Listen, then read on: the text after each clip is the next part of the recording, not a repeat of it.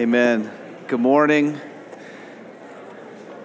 Good to be with everyone. And if you're new or visiting, glad you're here. And if you're wondering what this is, it's a worship service where we love to worship Jesus, and we worship Jesus by, wow, everyone's still chatting. This is great. Hello, I'm up now. Like, you're done. We gave you like 5 seconds to greet. That should be enough in New Jersey. Hey, sup. That's how we do it here, right? But anyways, it is good to be with you. And if you brought with a friend or a neighbor, just glad you get to join us today. This is a worship service, and we love to worship Jesus. And we worship him because we believe he was God, that he did come and live a life we couldn't live in our place for our sins. And he did die, and he did rise, and he did conquer Satan, sin, and death. And he does offer forgiveness of sin and reconciliation with God. So that's why we're excited. That's why we sing the songs that we sing. That's why we sit under the teaching of God's word. That's why we observe the Lord's Supper each week, not as a means by which we get righteousness, but a means by which we're nourished in remembering the saving benefits of what Jesus Christ has already done. And we also give because God has been exceedingly generous in giving us his Son. And if you've been coming for a little while, you know we give on the silver boxes on the back wall, and many of you give online as well. And if you're not a regular attender, remember, we're thrilled you're here. We're not interested in your money. Please know that we want you to know Jesus Christ and serve him and love him with your whole heart. I want to give you just a few things. One, an announcement before we roll into 1 Peter. One is Step Up Sunday is going to be January 26th. It is a time where we've never done this before, but if you're recent to coming here, God's done a really unique year more quickly than we planned, and so you can buy the great deceit in believing that what you see just operates on its own fluid with no problems at all, and that everybody doing the things they're doing is doing it great. The truth is everyone's dying, and then we're all needing more hands to do the work of ministry. And so God's wired you in a unique way to serve his body and love his people and glorify his name through acts of service. And so we're going to have on that Sunday kind of around the room just all the different types of ministries that happen here, many of which you're probably not even aware of, that people participate in to allow the work of ministry to continue. And so our hope is that you'd see one of those and just dial into the one that makes sense for you in ways by which you are wired and shaped for the glory of God. We're never not in need of people exercising their gifts for God's name. And so don't believe that lie.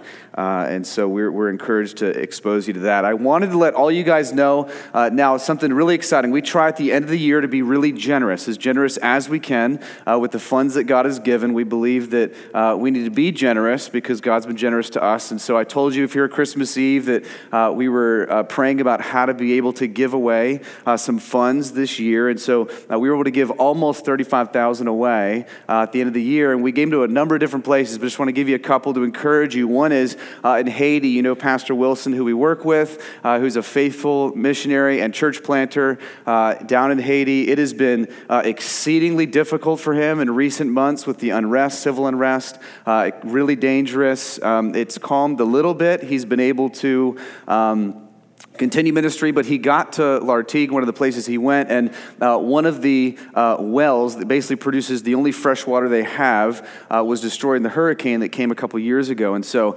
that costs about $10,000 to fix. So we sent him $10,000 to fix that and repair that so they can have fresh, clean drinking water. The other one is Shahbaz in Pakistan, who's a faithful brother in Pakistan. This is him on Christmas Eve. They actually walked the streets singing Christmas carols and preaching the gospel.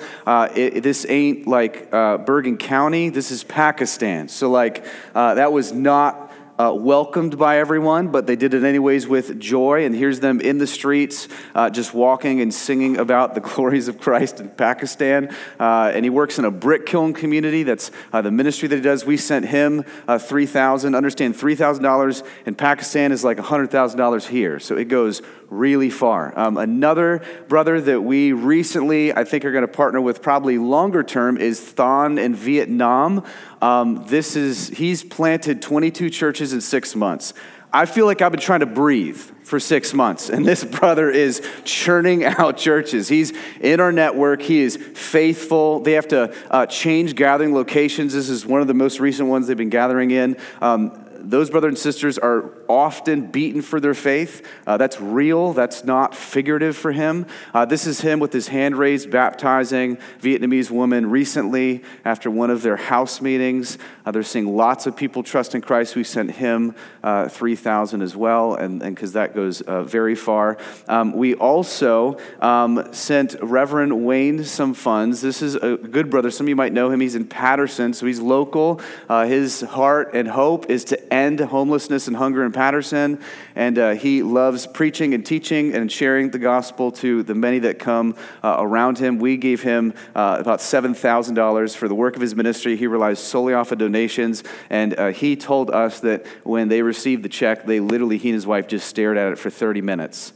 Because they were so grateful. And so great to bless him. Even one of our growth groups has been involved in serving alongside him. That's been an encouraging way the church has partnered. We also, Ryan Dinos down in Morristown, he's part of the Acts 29 network as well. He planted in September. We monthly support him. We gave him $5,000 as well to get started in his ministry. InterVarsity in New Jersey is reaching lots of college students, connecting them to local churches. I think we gave another $5,000 to them. That's just a way by which we tried to be generous. So we want to encourage you, also let you know how you can pray for many in their ministry and the works that they're doing. And on that note, I'm going to pray. We're going to dive into 1 Peter, which I'm excited to be back into. So pray with me. Jesus, thank you that we get to be doing ministry alongside brothers and sisters that are not physically present, but through the work of your Holy Spirit, tied to us in the kingdom of God, and doing and preaching the same great, beautiful message in contexts that are difficult. So we pray for Pastor Wilson and Shabazz and Thon and Pastor Wayne and others who are preaching the good news of Jesus. Pray for those in New Jersey who are faithfully teaching this morning the good news of what Christ has done, that you'd encourage them and bless their ministries and grow them in the faith. And we pray you'd help us this morning as we look at 1 Peter. Thank you for giving us the scriptures that give us illumination to spiritual truths. And we pray that your Holy Spirit would help us to discern the things that we couldn't otherwise discern, and that you would grow us more into the image of your Son. It's for your glory, we pray in Jesus' name. Amen. Amen. Well, we're back in 1 Peter. We took a little break over Advent. That Pastor McKinney was back last Sunday to take us back into 1 Peter. And just to remind us of who Peter was a disciple of Jesus. He was an apostle of Jesus. And he was just really human. If you do a kind of a personal study on Peter, you'll see he was a guy that had his moments. He denied Jesus. He doubted Jesus. He ran from Jesus. But he ultimately returns to Jesus. And the good news is he wants us to know and be encouraged by that if you belong to him, if you're an elect exile, then if you endure suffering and persecution and pain of all types and forms, you can and will endure. That belonging to Jesus, that being his is everything. So I said months ago when we first kicked off this letter back in September that I believe a key to unlocking this letter is reading it through the lens of if you belong to Jesus and read the verses, read the text. It boosts your confidence and places your feet somewhere that can stand. And so Peter is this brother who's writing to these new Christians, and they've been trusting in the death and resurrection of Jesus, and they've been suffering well through persecution, through being mocked and being betrayed and being abandoned and feeling lonely and feeling outcast, that Jesus is in fact God, that Jesus is in fact good, and they want others to know him. And Peter's writing them as a good pastor to encourage them. And last week, Pastor McKinney preached on how when we suffer well for Jesus, that invariably is going to provide a reason for people to ask you what's going on inside you. Right? As we don't act like culture and we act more like Christ, people should say, what's wrong with you in the holiest sense? In a sense by which they're intrigued, in a sense by which they're curious. Why don't you repay evil for evil? Why do you suffer and give glory to God? How are you able to be okay in the midst of these different circumstances? He explained that it creates opportunity to give a reason for the hope that's within us. And here's why. It is the assumption of Peter and Jesus and all the New Testament writers, if you've read your New Testament, that you will invariably tomorrow, Monday morning, rub shoulders with people who do not love the God that you love, do not serve the God that you serve, might even be antagonistic towards it. That's an assumption of the Bible, right? So we're not shocked when people are like, you're crazy, like you look weird. We're not shocked by that. That's assumed in the Bible. But here's what's great is this morning, Peter's encouragement has always been, don't lean away from them, lean into them. And lean into them with gentleness, love, and respect. And this morning, he actually is going to provide the reason for the hope in you. So here's Peter's point, if I can boil it down in verses 18 to 22 of chapter 3. This is his point, and this is my point. The resurrection of Jesus Christ is one of the biggest reasons to open your mouth. That's what he's doing. He just finished telling you, always be prepared as you're suffering, as people ask you questions to give a reason for the hope that you have. And now he's going to say, and here's the reason. Here's the reason. So verse 18a, here's what Peter says. For Christ also suffered once for sins, the righteous for the unrighteous, that he might bring us to God. So he says first that Christ also suffered. Paul's been talking about suffering, so he hasn't changed his train of thought. He's just now talking about Jesus' suffering. Last week we heard about our suffering, and now he says, Christ also suffered. What's he doing? He's reminding you that when you suffer, someone else also suffered. Someone who's important to remember they suffered. So when you feel betrayed, you have to remember that Jesus was betrayed. When you feel lonely, you have to remember that Jesus was also lonely. When you feel pain, you have to remember your high priest Jesus also felt pain, right? You have to remember Jesus in your suffering. What's the natural temptation in suffering? Isolation, and you're totally fixated on you, right? You're not thinking about anybody else or anything else, right? Just the pain you feel. Peter is so pastoral. He goes, Christ also suffered. Christ also identifies with you. Christ also understands. When people say evil against you, they said evil against him. Remember, Christ also suffered. And then he says, I love this, the righteous for the unrighteous. Jesus is set apart from all other gods and deities, right? Peter's reminding us of this, that our God, the God of the Scriptures, the God of the Bible, the God of all creation, he is a God who did not only kind of sit back detached, right, and say, hey, figure it out, and here's a bunch of commands that you just got to figure out how to obey. He didn't do that. He came. And how did he come? He came in the person of Jesus Christ. He came as man. He came as God. He wasn't just a good man. He was the God man, and he came as the righteous for the unrighteous. He came to suffer, and he came to bring a way to God. That's why he came. He's not like other gods. And he did this amazing, glorious work. And he talks about this idea of substitution here, which I've talked about in length, how this is a theology that likes to be kind of examined and kind of scrutinized and say that it shouldn't be. We believe in penal substitution as a church, that there's a penalty deserved for our sin, and Christ took the penalty for us in our place. He gladly did that. You don't have salvation without that. You're still wanting on the day of judgment if he doesn't do that. Okay, so that's good news for us. And it says by Peter that he entered human history and he suffered and he lived his life for our life. The righteous for the unrighteous. Those 5 words, I think, summarize the essence of the great, scandalous, glorious, amazing work of Jesus Christ. Like if you're going to just put the gospel in 5 words, that's it.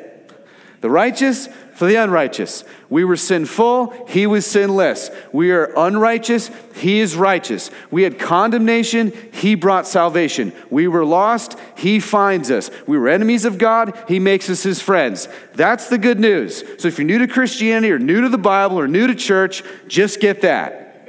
Righteous for unrighteous. Let's close in prayer. Okay, no, I mean, that's really all you need. I literally read this text this week and I said, I don't know. I mean, what else am I supposed to say about this? This is so great. And he was sinned against and he suffered for us. As I was also reading this, I thought in this whole exchange, this righteous for unrighteous, because he's tying it to suffering and Christ's sufferings, I feel that sometimes the temptation for us when we suffer is naturally to think, I don't deserve this, right?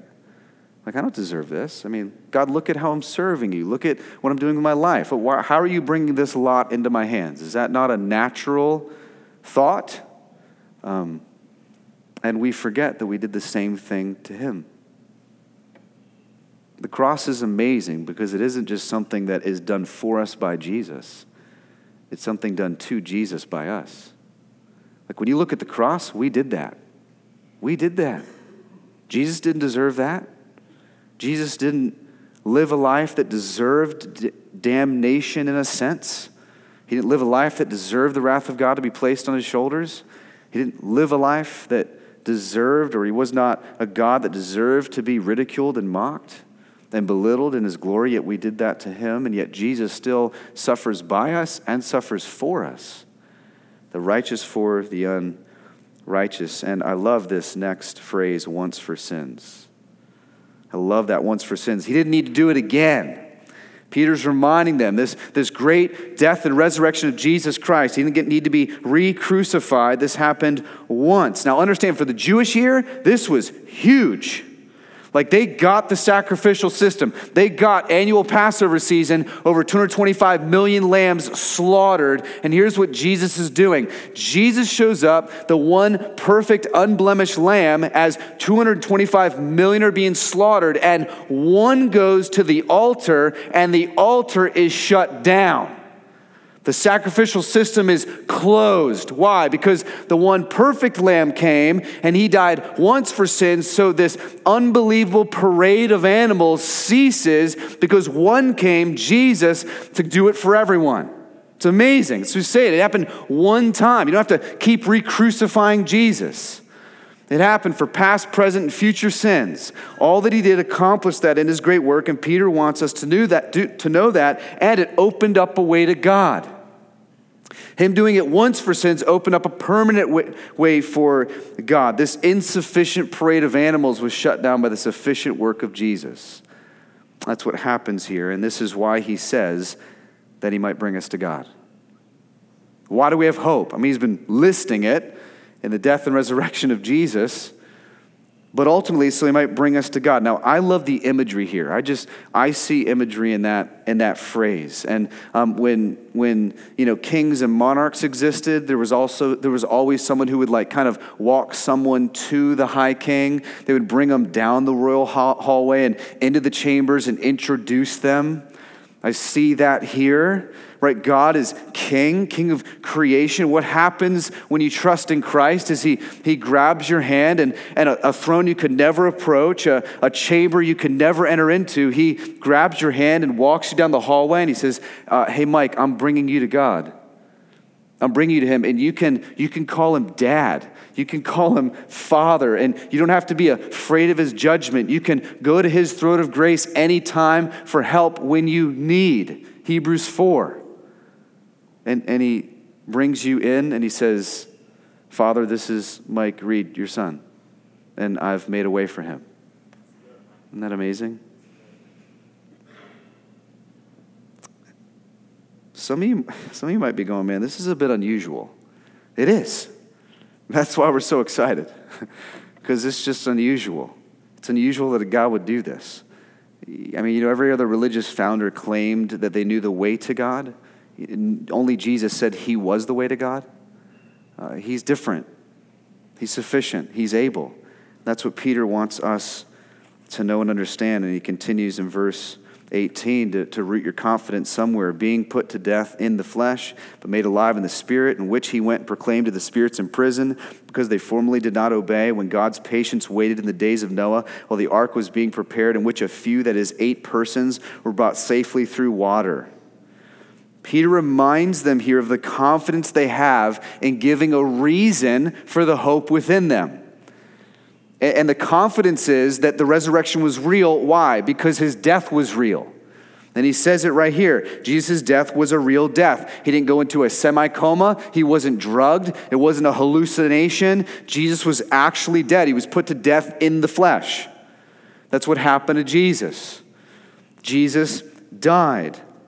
Understand, thieves and people who were crucified, they would always push up from their legs to kind of elongate the crucifixion, try to stay alive as long as possible, which is why sometimes Roman soldiers would come along and break their legs. They didn't have to do that to Jesus. Why? Because they knew he was dead. They didn't break his legs because they knew Jesus was dead. And to make sure, right, they thrust a sword in his side so that blood and water poured out. They knew that Jesus was dead. And Peter does something fascinating, though, as he's rooting your confidence in the death and resurrection of Jesus for the hope that you have. He gives an insight into what Jesus did during the 3 days he was physically dead. Now, let me just tell you something about this particular text. This is probably one of the most debated texts in the whole New Testament. I think it said there's over 150 interpretations of this text, okay? So I'm not going to solve it for you. I'm going to give you the main point of the text. You're going to go back and have so much fun looking up Precepts Austin and commentators and reading theologians. I'm going to lead you into the main point, but give you a little bit of window into where I might land on this. But understand, even Martin Luther, the great theologian, said, I'm not sure what Peter means. Okay, that's great. So if he can say that, I can say that. So here is what's happening, though, is most theologians will argue, which I would lean towards, is you have alive in the Spirit. That's kind of the crux of the whole thing, what Spirit means. That word doesn't seem to mean at all Holy Spirit, but Jesus' Spirit. Jesus' eternal spirit, the eternal state of Jesus Christ. In other words, he dies physically, but his eternal spirit is always alive. So there's something that he does in his spirit during these 3 days. He is actually physically dead, but alive spiritually, right? We believe when we die that our spirit goes somewhere, right? And God will give us new glorified bodies in the new creation. And so here he's showing us that Jesus had a physical body. He also had a spirit, and his physical body was absolutely dead, and his spirit has always been alive. Later, I would argue he's resurrected into his transformed eternal state. But here's what happens. Peter tells us he did something spiritually as his body lay dead physically. He went intentionally to tell a group of people or spirits. I'll argue these are fallen demons because the word spirit is the same word in the New Testament that mostly refers to angels, not to humans. So this isn't some like humans are imprisoned somewhere and he goes and validates what he's doing. He doesn't need to do that. But there are fallen angels that he intentionally goes to claim and declare. He's not evangelizing. He's not like trying to win people to Jesus. He's telling them, I'm about to defeat Satan, sin, and death. And apparently it has something to do with Noah. If you know anything about Noah, Noah was the one who during God's time in the book of Genesis, he says, I'm going to destroy the world with a flood due to judgment for sin. Sin was just rampant in the earth, and so he goes to do that, and Noah has 8 people in his family. They're ultimately the only 8 people that trust that Jesus, or not Jesus, but God is true, that God says the ark will save you. So ultimately, he's talking about this ark of safety that is Jesus Christ in his resurrection that we can enter into. We trust in him. That's Peter's whole thrust here. That God is about to overcome Satan, sin, and death. He goes to this place of imprisonment. These fallen angels, who knows what they did? I find it fascinating that Peter doesn't feel like he needs to explain it, so apparently the readers must have understood it. He might be alluding to in the Old Testament when Genesis 6, where 8 fallen angels came and they inhabited human women. Maybe that was so vile and wicked that he put them in a permanent place of imprisonment. Don't know, likely, possible. Either way, Jesus goes to tell them, I'm eradicating wickedness finally and fully. And I'm doing it because I'm going to rise. And he does that in his spirit. And just as Noah and his family were spared, we can be spared by trusting in the same thing he pronounced to those fallen spirits in prison. That Christ is the way, that Christ has made a way to God. And this is why he says this in verse 21. Baptism, which corresponds to this, now saves you, not as a removal of dirt from the body, but as an appeal to God for a good conscience through the resurrection of Jesus Christ, who has gone into heaven and is at the right hand of God with angels, authorities, and powers having been subjected to him. What Peter just said is misinterpreted by many. Many. This is why we love teaching through books of the Bible, because you need to see text build upon text. Otherwise, you'll read one text and think the text is saying something it's not saying. So good Bible study is, well, what does the reader continue to say? What does his train of thought continue to be? He's talking about the resurrection. He's talking about the life and death of Jesus Christ. He hasn't changed his thought. So here he says, baptism corresponds to this. Corresponds just means a symbol of a spiritual truth. So Peter, what does baptism point to? What spiritual truth does baptism correspond to? What did he just say? The life, death, and resurrection of Jesus. Right? So here he's showing you that when he says baptism now saves you, he doesn't mean a physical salvation by immersion under the water or sprinkling. He doesn't mean that baptism as a sacrament saves you. What he says here is, he's saying what saves you is the symbolic immersion of Jesus Christ, who is like the ark of safety for Noah and his family. That's what saves you now, right? And this is why he made clear, he doesn't want you to misunderstand what he's saying. Look at his next statement, not as a removal of dirt from the body. He wants to make sure you understand, I ain't saying this makes you clean. I ain't saying this makes you be forgiven of sin. That's not what I'm saying here. He says baptism now saves you because it corresponds to a spiritual reality. What spiritual reality? The life, death, and resurrection of Jesus Christ. So the baptism you need, Peter's saying, is not a wet one, but you need a dry one. And the dry one is done through trusting in the one who was baptized figuratively in your place, Jesus Christ. He was buried for 3 days, and he rose in ascension, validating he was victorious over Satan, sin, and death. That's why when we baptize brothers and sisters in this church, we always quote Romans 6 and speak from the New Testament, where they explain what you're seeing. You're seeing a picture of the gospel in baptism. You're seeing a picture that Jesus Christ saves you. And I love this. Look, he says, as an appeal to God for a good conscience through the resurrection of Jesus Christ. Those who appeal to God to place them in the spiritual ark of safety, Jesus Christ, will be saved. This saves you now. Not the sacrificial system, not priests trying to atone for sin, but our great high priest, Jesus. What's Peter doing? What's Peter doing? He's reminding you that the reason for the hope within you is the resurrection, is that's what saves you. The righteous for the unrighteous, to bring you to God. That's what brings you to God. That's what walks you into his chambers. Where do you place your hope in pain and suffering and affliction? The resurrection of Jesus Christ. It's a living hope, not a dead hope. That's what he wants you to remember. Now here's what's beautiful. What's beautiful is he's just repeating how he kicked off the letter, the first 3 verses.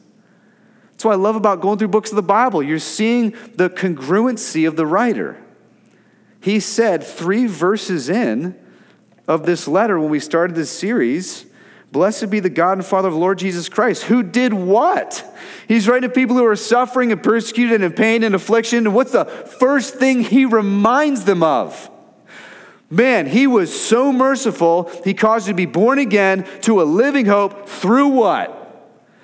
We don't worship a good example or follow a dead guy, right? Through the resurrection of Jesus Christ. That's what he says out of the gate. That's what he wants us to know. So Peter began this letter saying, I'm so fired up to tell you something. Guess what? God made you born again through the work of a resurrection. He's a living hope, not a dead hope. He's a God you can trust. Peter watched Jesus die, saw Jesus rose. He was one of the first guys to the tomb with John. Remember, he goes in, he examines the cloth. Peter saw these things.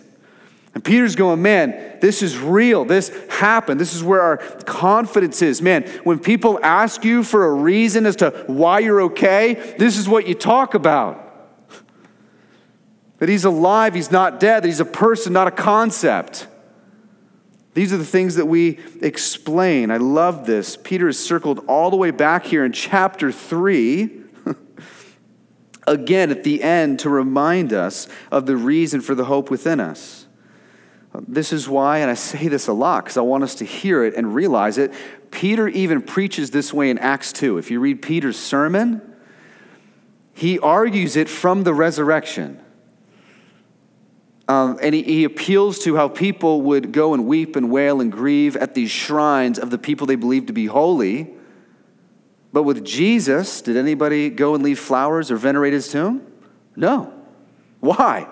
Because everyone knew where he was. For 40 days, they knew they could go see him lead a Bible study eating crumb cake. Everybody knew that. So everybody would go and see Jesus. He was alive. But the reality is, all holy men, all people that have gods or figures of God or messiahs people have worshipped are still in their tomb. Right? This is why I always say, if you go to Mount Hebron to see Abraham's tomb, who's going to be in there? Abraham will. I promise.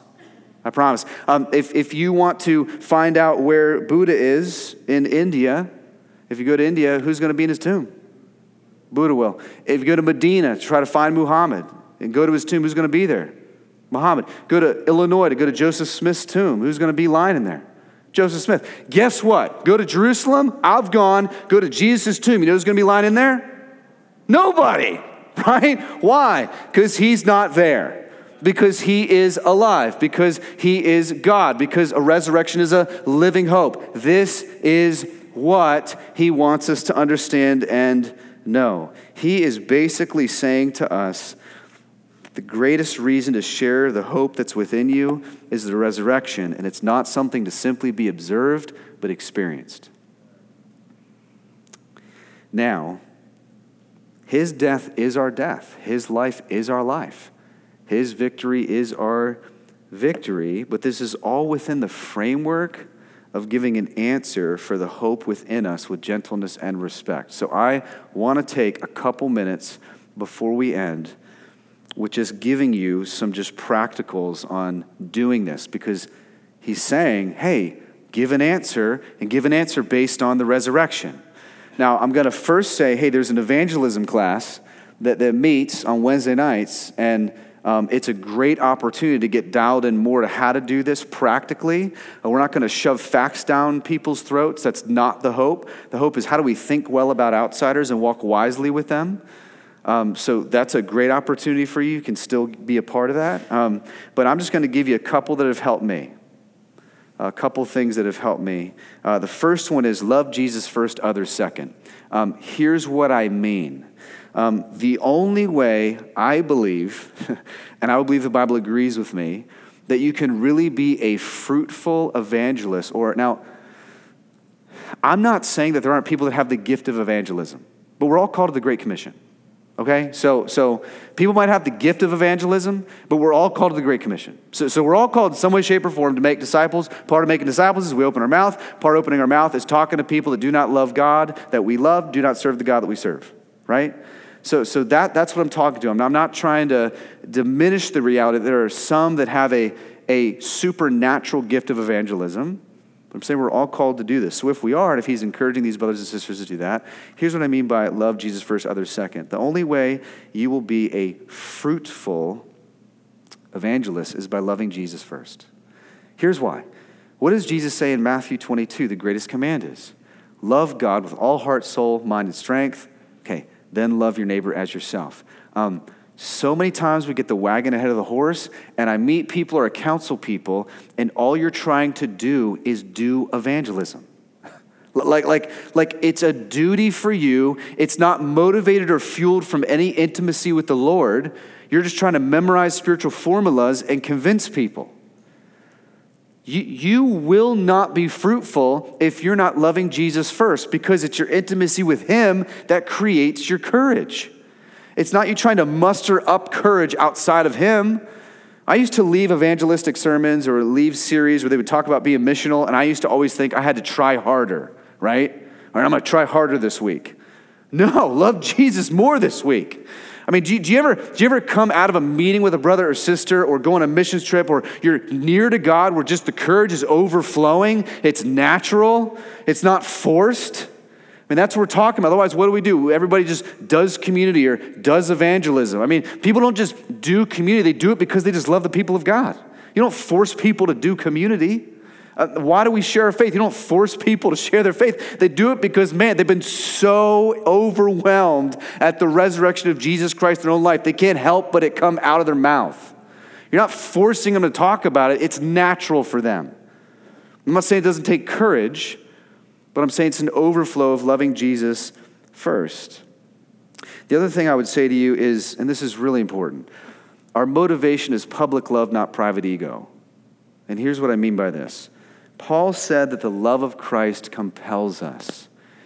He talks in Romans 9 how he's in anguish, that he wishes he himself would be cut off for his brothers to be saved. Like, there is unbelievable love and not a desire to simply boost his ego and show he knew more than someone else. Because I think something really lacking that we need to be careful of is just sincerity and genuineness. I mean, come on. Like, when you talk to people about the hope within you, like, they know when you're just doing it out of duty. Like, they know when you don't care. They see right through you. Or you're just giving me verses. Like, you haven't even asked me a question about my life. You haven't even engaged me as a human. But like we need to actually genuinely care about people. I mean, I'm not saying it's not important to memorize spiritual laws and spiritual formulas. It's important that we have a reason to defend the hope. I'm not saying that. I'm just saying it's okay if you don't even have a speech plan. I don't know. I mean, all I know is Jesus rose, and that's about all I know, that he was God, that he transformed me, that his Holy Spirit's in me, and I no longer want to live in sin. I want to live for his holiness. I know there's a lot that doesn't make sense. I don't know. You know what they're going to say? Well, I don't know. You're a little wacky, and you maybe don't really have everything figured out, but you actually care that I know that. Like, you actually care to tell me that. There's actually real public love for me, and you're not driven or motivated by private ego for you. Christian community is so dangerous, right? We can build up something that we're not even attached to, and we love proclaiming something that makes us feel good about ourselves, and we ourselves haven't even leaned into that. So we lean into that first. Another thing I'd say is listen to learn. This is so huge. Did you know that everyone's grid is not the same? And here's what I mean. You're going to interact with people at work, your neighbor, your coworker, family. Take time to find out where they're at. Don't just start Romans Road. They might not even believe the Bible's inerrant or God's word. They don't care. You got to start somewhere else. Do they even believe God exists? Do they believe there's meaning and purpose? Do they even believe that truth could be found? I mean, just ask questions. Take time to listen.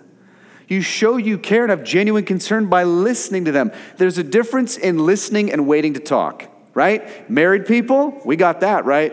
Wife is like, no, you're not listening to me. You're just waiting to give your spiel, right? Oh, you're right, hon. I just got to listen. I need to listen. I need to engage without thinking about what I want to say in rebuttal.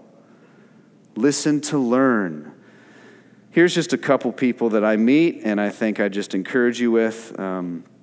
One is the atheist, maybe the person who would say to you, I don't have any belief that God exists.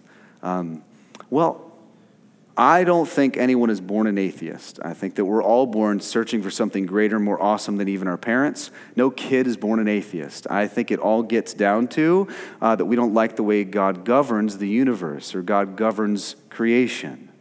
I think everyone would argue that there's something, and they don't even have the evidence they're demanding from the Christian on themselves. Prove he exists. Okay, prove he doesn't.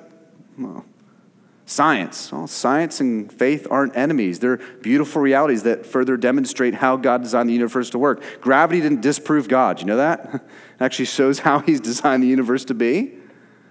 And so we love them by saying, man, let's talk about why you might not believe God could be good, or what is your issue with the way that God would choose to govern his people, and listen to that. And find avenues towards that God created all things good, and that sin fractured human history, and that God still came to appease himself through a sacrifice of himself and a resurrection, and work your way there over time.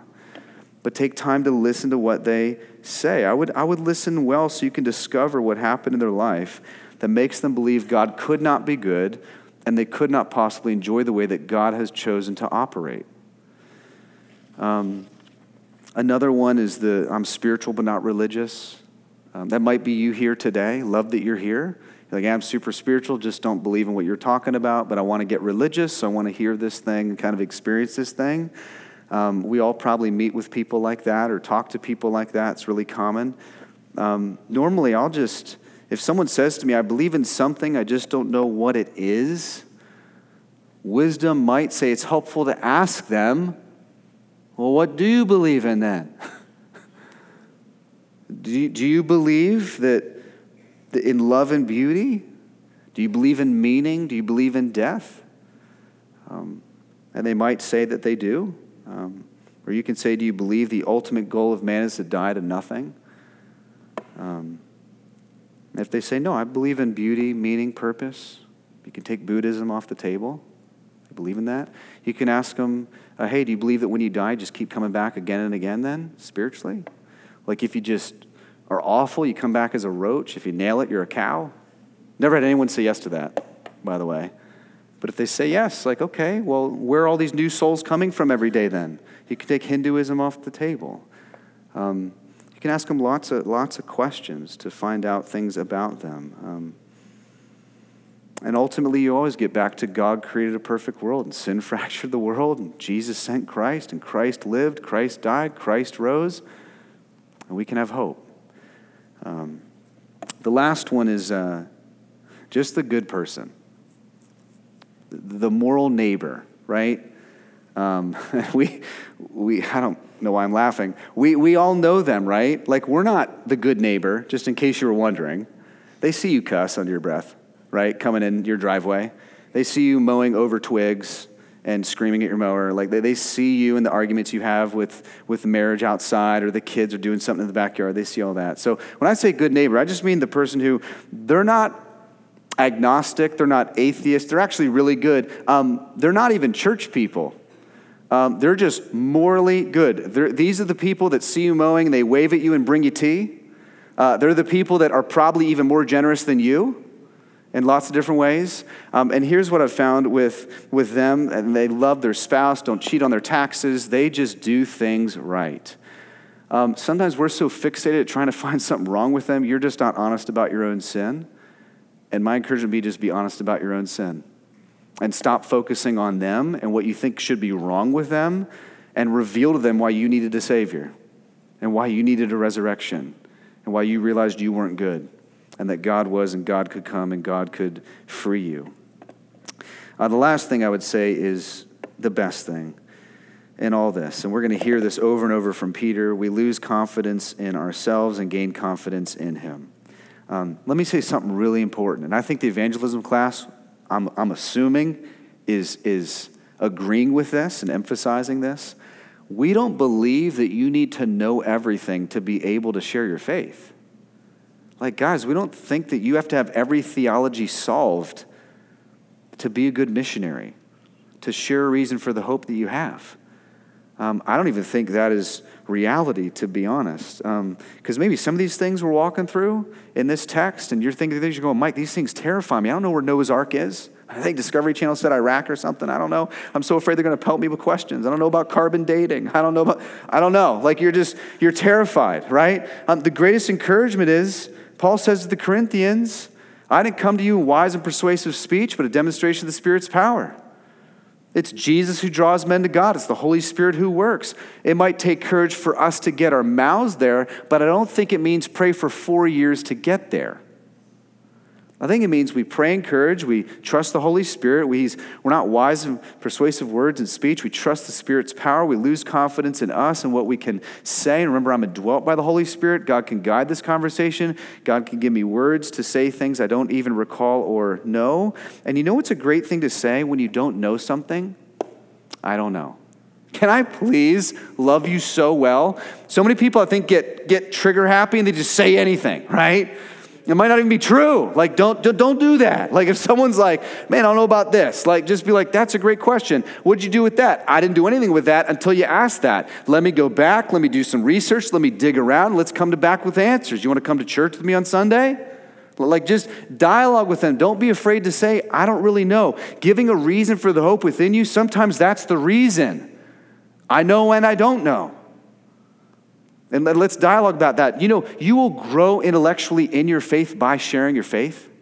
You know, I've grown so much in my faith by talking about my faith, realizing the ways people think, realizing issues out of nowhere issues. And I'm like, man, I got to go back and search that out. I'm highly intellectual too, so I want to discern all that and figure out what makes sense, what doesn't make sense.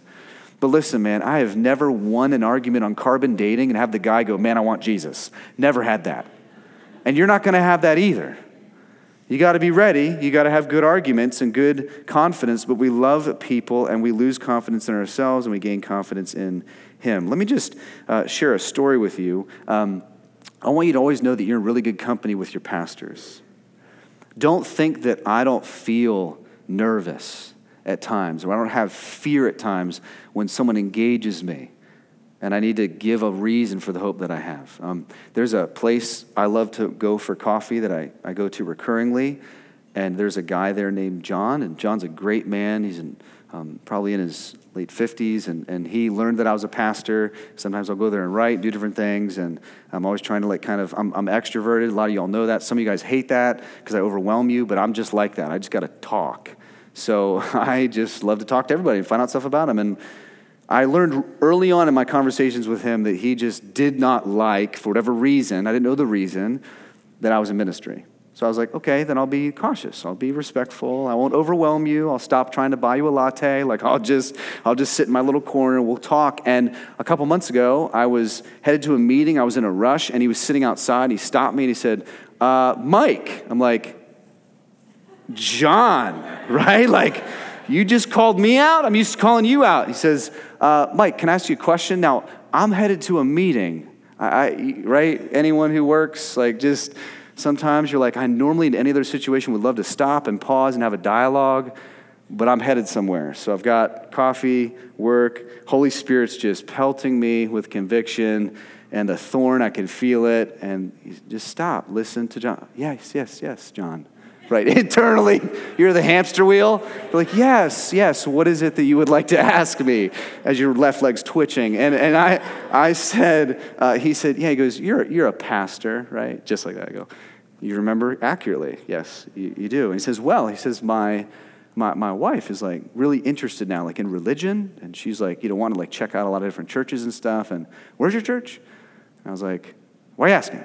Right, like now is this a bait and switch, or are you kind of bait and hook? And I said, it's in Paramus. It's a warehouse. Don't get weird, it is just where you gather. Church is the people, not where you gather. CrossFit in the front. Want to play some golf? Hit golf balls before you come in. I'm like giving it every reason. He goes, okay, so the reason I'm asking is because he says, I have a question. I'm going to all these churches and I'm learning like hell. I feel like there's like differing opinions on hell. And I'm like, that's true. Now, mind you, there are a lot of people around, outside, and I'm like, you're going to start talking to me about hell? Couldn't we talk about like, I don't know, like what kind of songs do we sing, or like something else? And he goes straight for serious, weighty questions. And I said, yeah, well, I think in Protestantism, Protestant church, I said there actually are differing opinions on the eternality of hell. And I stopped there. And he says, what do you believe? And I was like, wait, like what do I believe about what? What do you believe about hell? Do you believe hell's eternal?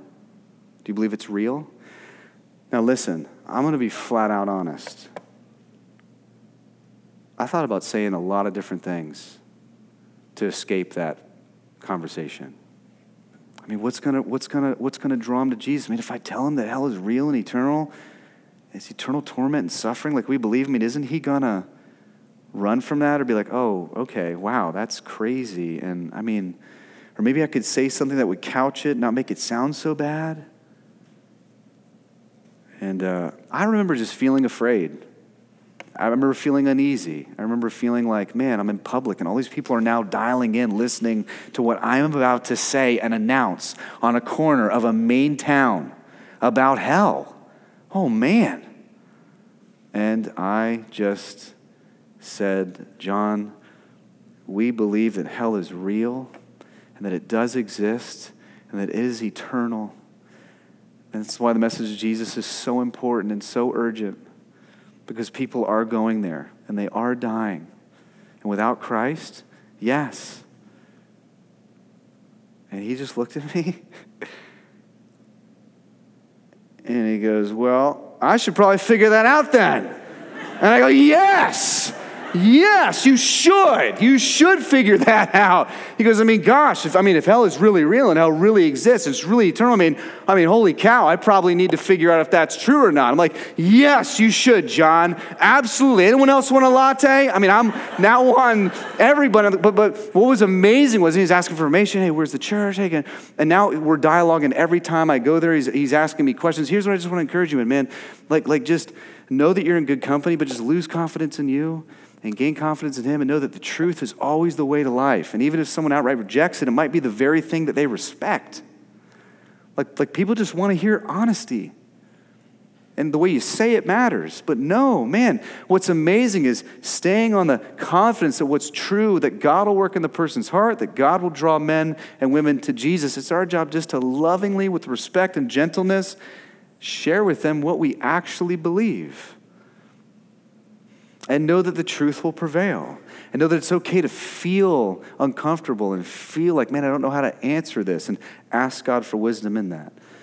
Maybe some of you guys are here and you have not trusted in the life, death, and resurrection of Jesus. And I just want you believed he's a good man, not the God man.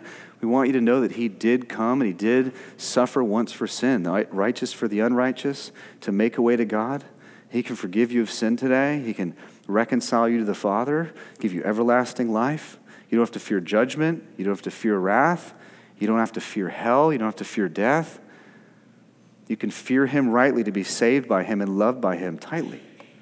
And that's what we want for you this morning.